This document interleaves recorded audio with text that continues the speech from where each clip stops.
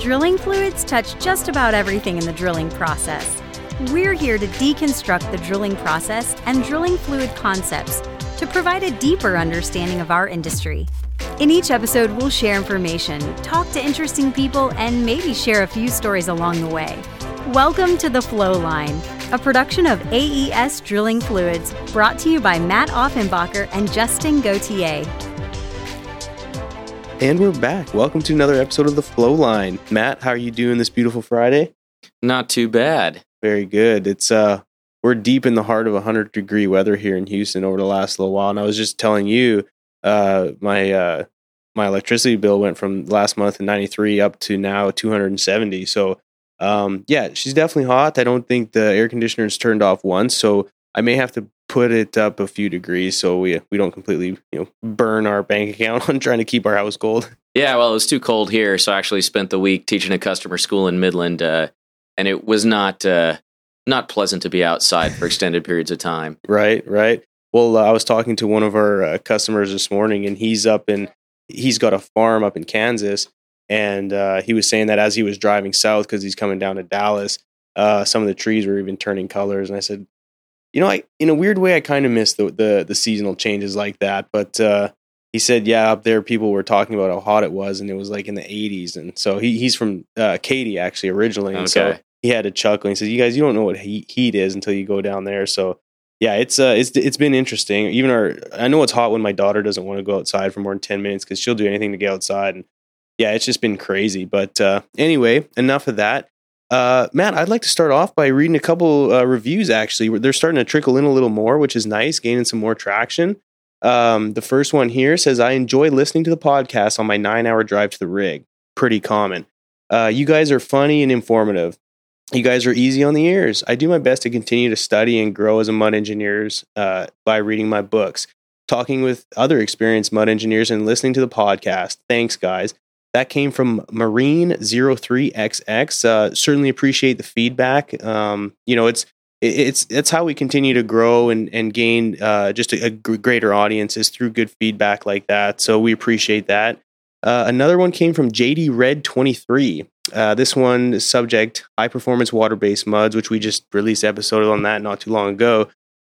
Said sure sounds like there's a bias against high performance water based mud by mud companies. There are really good ones out there that are simple to run, not too expensive, easy to maintain, are contaminant resistant, perform similar to oil-based mud. Oil-based mud is liked by mud companies because the treat rates are really expensive. It didn't quite capture the rest of it. It said they ... But either way, Matt, I think it's enough to at least talk about. What's your thoughts on that feedback? I mean, I certainly appreciate it. Like we always say, any feedback's good or bad is welcome. So let's chat a little bit about that. What's your thoughts on that?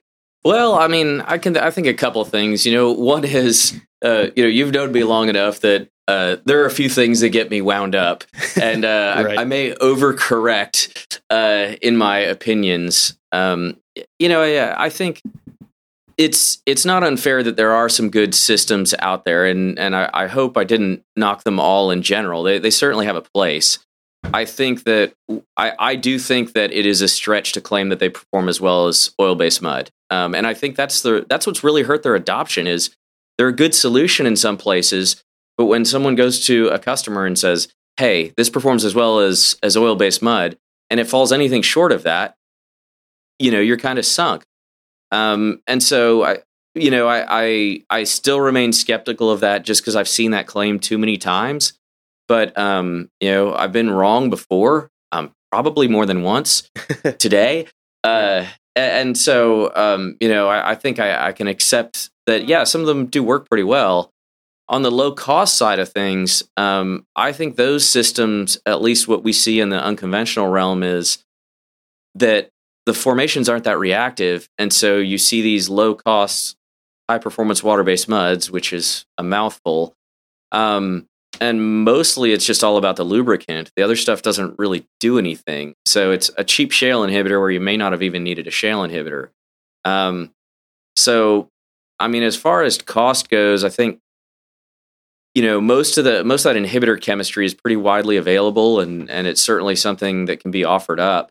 And there are certainly regions around the globe where it's probably a nice fit. And bear in mind, our hat is generally centered around the Gulf Coast and unconventional shale plays. So there's definitely a bias there in some of my responses. So I mean, as far and okay, let's talk about the money. High performance water-based mud is a great profit center. You can make a lot of money off of them just by way of, it's the same thing. Those inhibitors are expensive. They're high margin products. Most of them have at least 2 of them, along with a lubricant, which is another high margin product. So it's not to say that there's not money there. Oil-based mud is no doubt easier to run. I think water-based mud in general is more difficult to run, but a polymer system can be quite a bit more forgiving than drilling through a bunch of gumbo and some of these other things that require attention of a mud engineer. I guess, there's probably an implicit bias to use oil-based mud because it's got a track record and it's proven. And in some areas, high-performance water-based mud is probably where it's at. I certainly understand the feedback and kind of look at myself and I could say, okay, maybe I said something a little too broad here or there. But some of it I think I just honestly disagree with, which is fine. Sure. And then, everyone has their, we have the right to disagree and share our experiences. And like mine, I don't have any much experience other than working at a different mud company with sort of a high performance water-based mud. And ultimately we went back to using a traditional invert emulsion. So again, most of my experience is lower 48 and some in Canada. I know in Canada we use some high performance water-based muds that just due to environmental and just the demand pushed by regulations, it certainly drove that.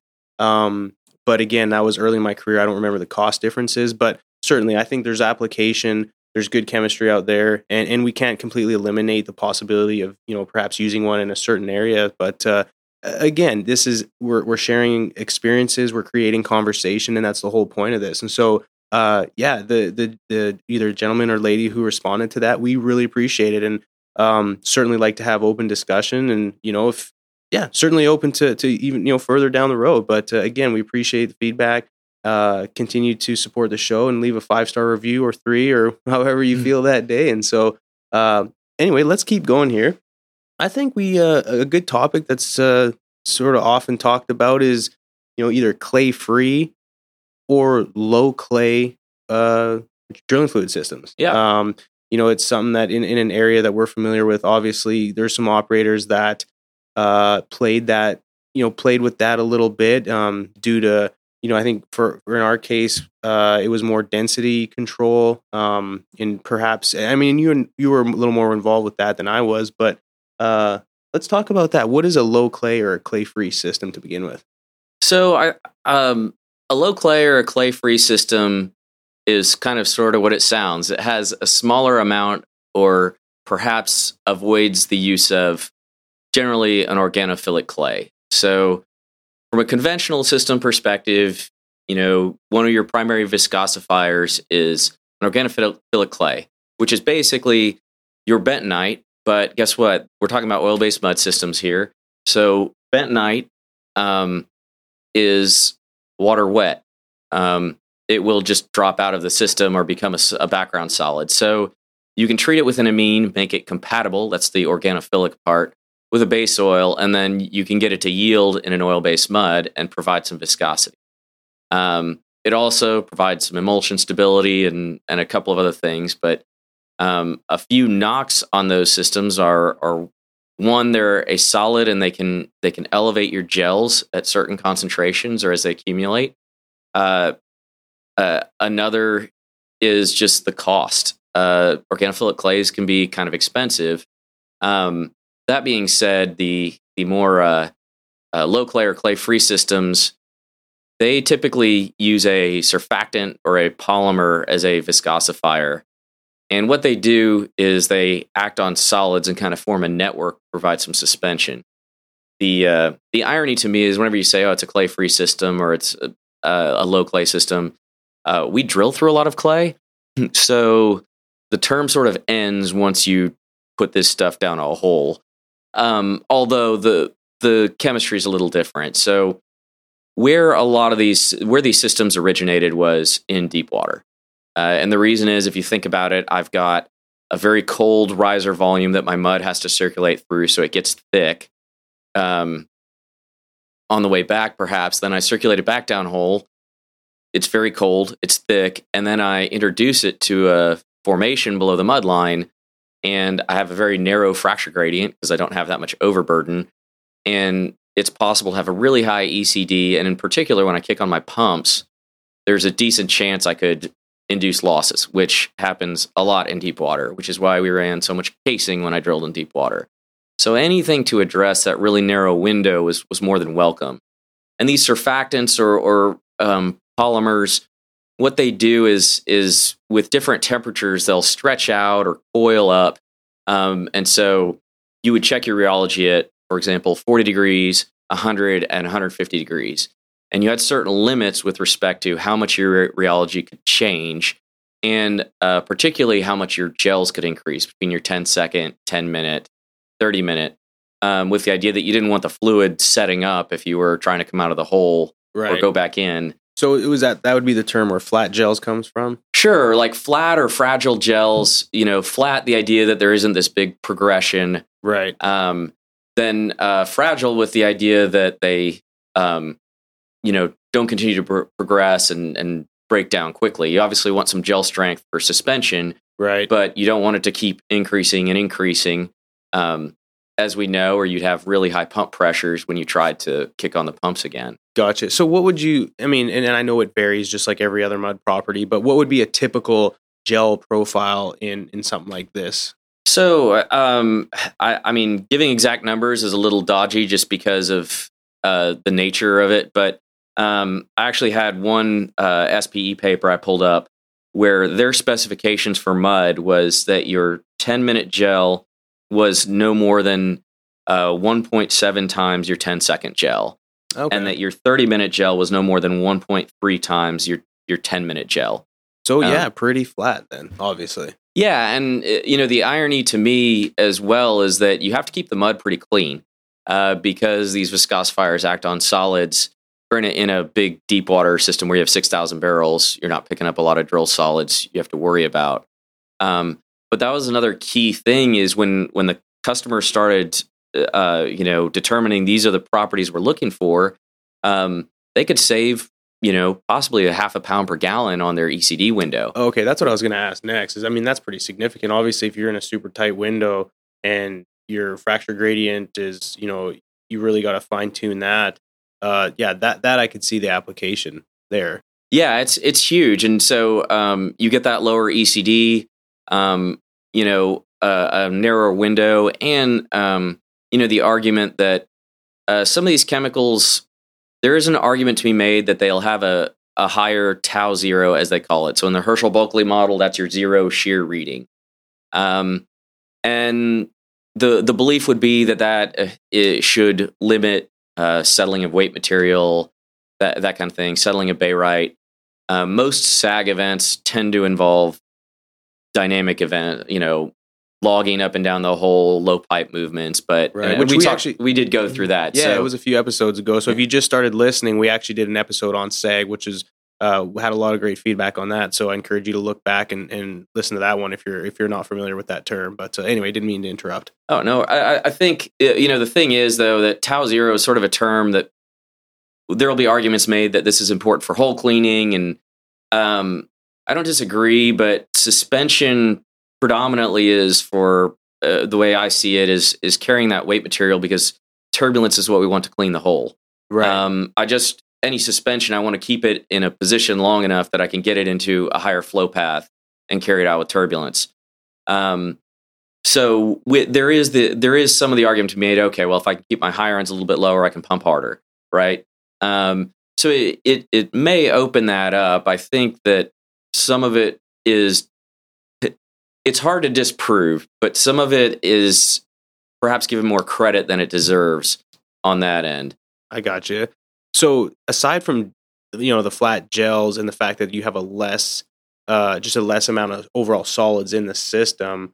What other benefits can we see, with this type of system? I mean, at the end of the day, it's still oil-based mud, right?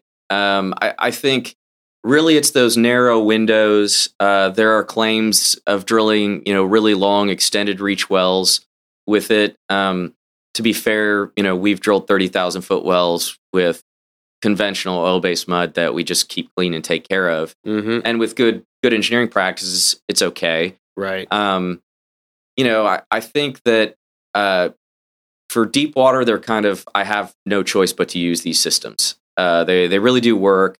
The technology's come a long way. I think if you look at the history of fluids, probably some of the most significant technologies that have come out have been high-performance water-based muds and low clay, clay-free, fragile gel, flat rheology. I don't think anybody's really centered around a term, but those types of systems it's been substantial. But I think the other thing that is worth adding on these systems is that narrow margin. You get some benefit, but another part of that benefit is the type of base oil that you use. So offshore, you'll see these base oils marketed as extra thin, where they don't have a lot of the inherent viscosity, particularly a temperature response. Okay.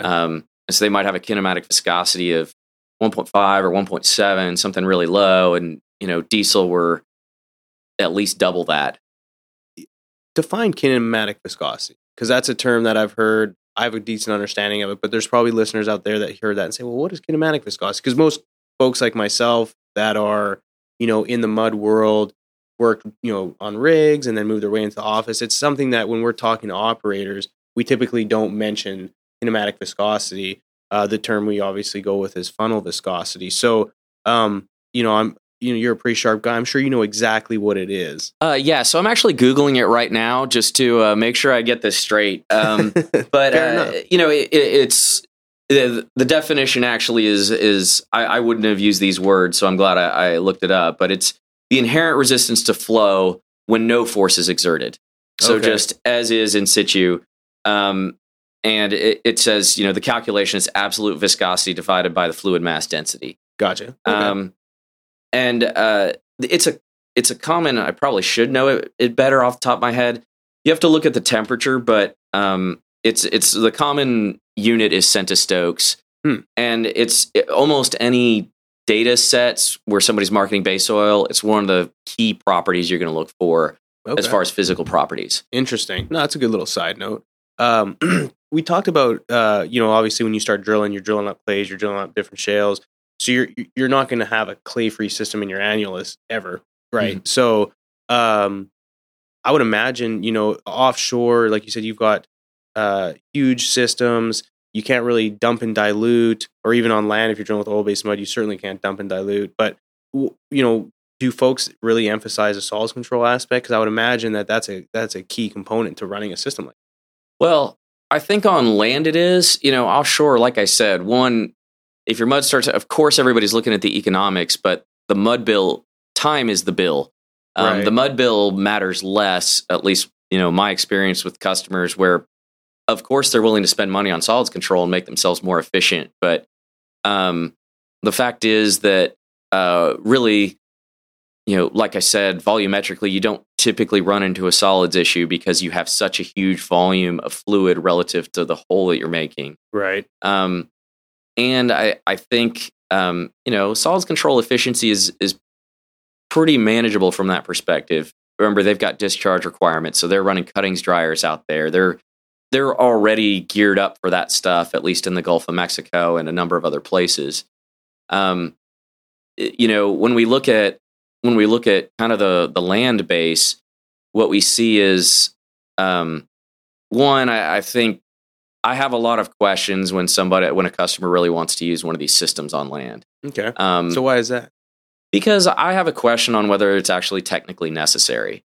Good point. Even on the shelf offshore, it was okay. We don't have a big thermal gradient. We don't really have a tight ECD window. What is the reason to spend this extra money? I was told I'd get better hole cleaning, and it's like, okay, well, did we look at hydraulics to show that you get better hole cleaning? well, no. I was told I could keep a lower oil water ratio. I was like, well, how much? And like, oh, a couple of points. Like, when we build up some drilled solids, do you think you'd ever know the difference?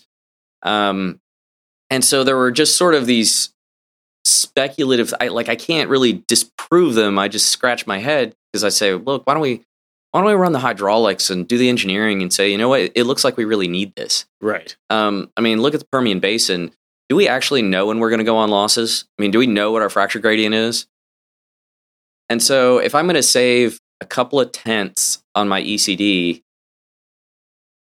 what are the odds that saved me? Sure.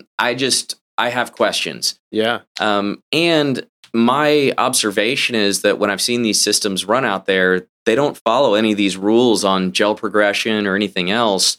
It's just a different kind of viscosifier. Right. And, you know, and the thing we run into on land is not only that, but we tend to run our muds pretty dirty. Like we try and get them.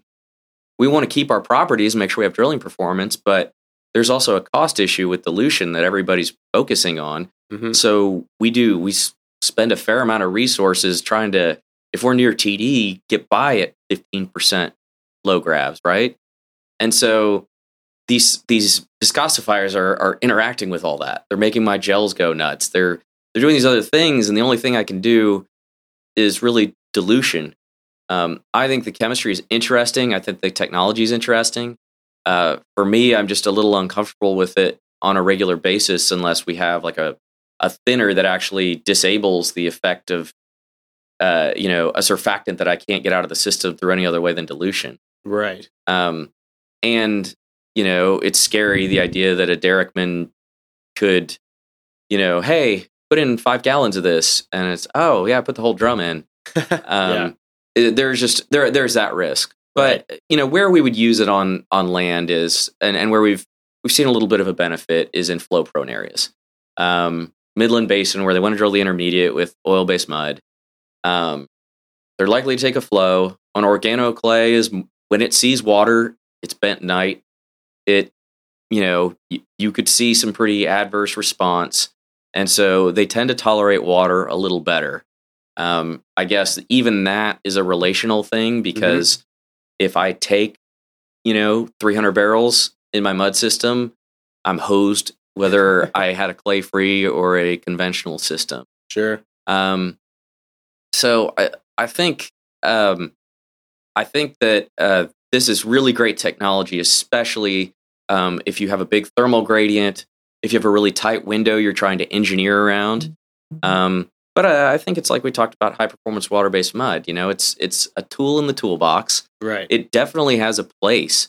It's just, let's make the distinction between, where to use it, where to not, and make sure that we do the work that it's as successful as possible when we do. Right. Because I would spend the extra money because I was on a really critical well. Sure. Yeah. So that makes sense. What about your thoughts on clay-free or solids-free water-based muds? Is that something that's you're familiar with? Are there systems out there like that? Well, I mean, yeah, we go to clay-free, we talk about inhibitive systems, right? Or if we're trying to call it clay-free, because maybe the argument is I'm not adding clay. Right. Right. So I wouldn't want to add reactive clay to a high-performance water-based mud as a viscosifier because the encapsulator is going to get tied up on material added to the system and not the reactive cuttings. So there's not too many people out there marketing clay-free or solids-free water-based muds because ultimately you could go with like an all-liquid polymer mud, right? Water-based mud, which I know in Canada we've run, in different scenarios. So anyway, I haven't seen that down here, so I was curious if you came across that. I mean, I've run pure xanthan systems and that kind of thing. It was like drilling with brine is technically sure. But no, not really. You get into the reason we add all that other stuff is to control properties, right? I think probably some of that is these systems have been pretty aggressively marketed, and it was probably catching the wave from that. Yeah, that's purely shameless speculation. I speak for no one and offer no criticism to anybody. I just think it. You get a buzz and everybody starts talking, and yeah, sure, it doesn't have clay in it.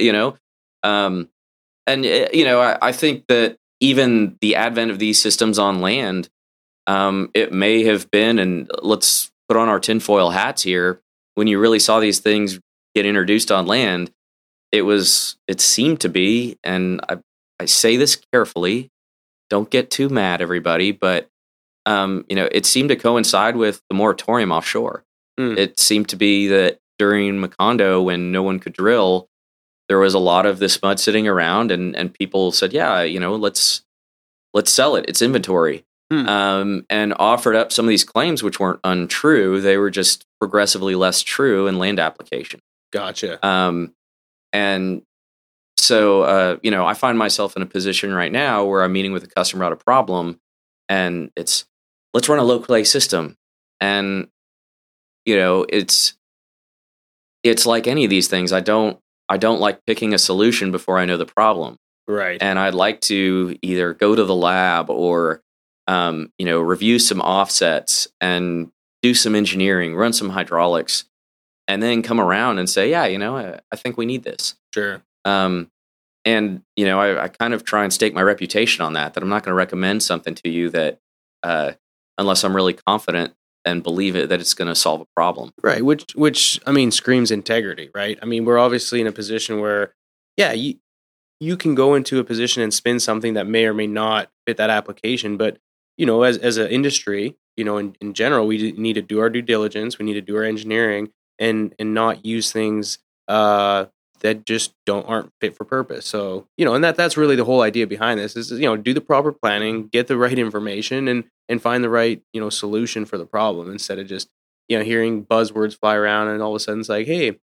that sounds good. My buddy drilling or engineer or whoever it is, had success with this and I want to try it. Well, yeah, that'd be great. But let's do the proper planning and make sure we're giving you the proper solution or whatever mud company, you know what I mean? So. Sure. Well, and these things can be exciting, right? You hear about the next big thing. Like, I don't want to miss out on that. For sure. Yeah. And it's different. It's outside the routine. Like I understand the mindset that can get you there.